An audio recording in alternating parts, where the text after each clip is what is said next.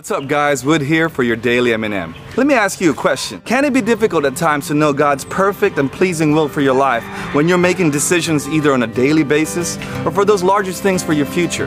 You see, our walk with God starts where? With a heart of repentance after we've been drawn in by His love.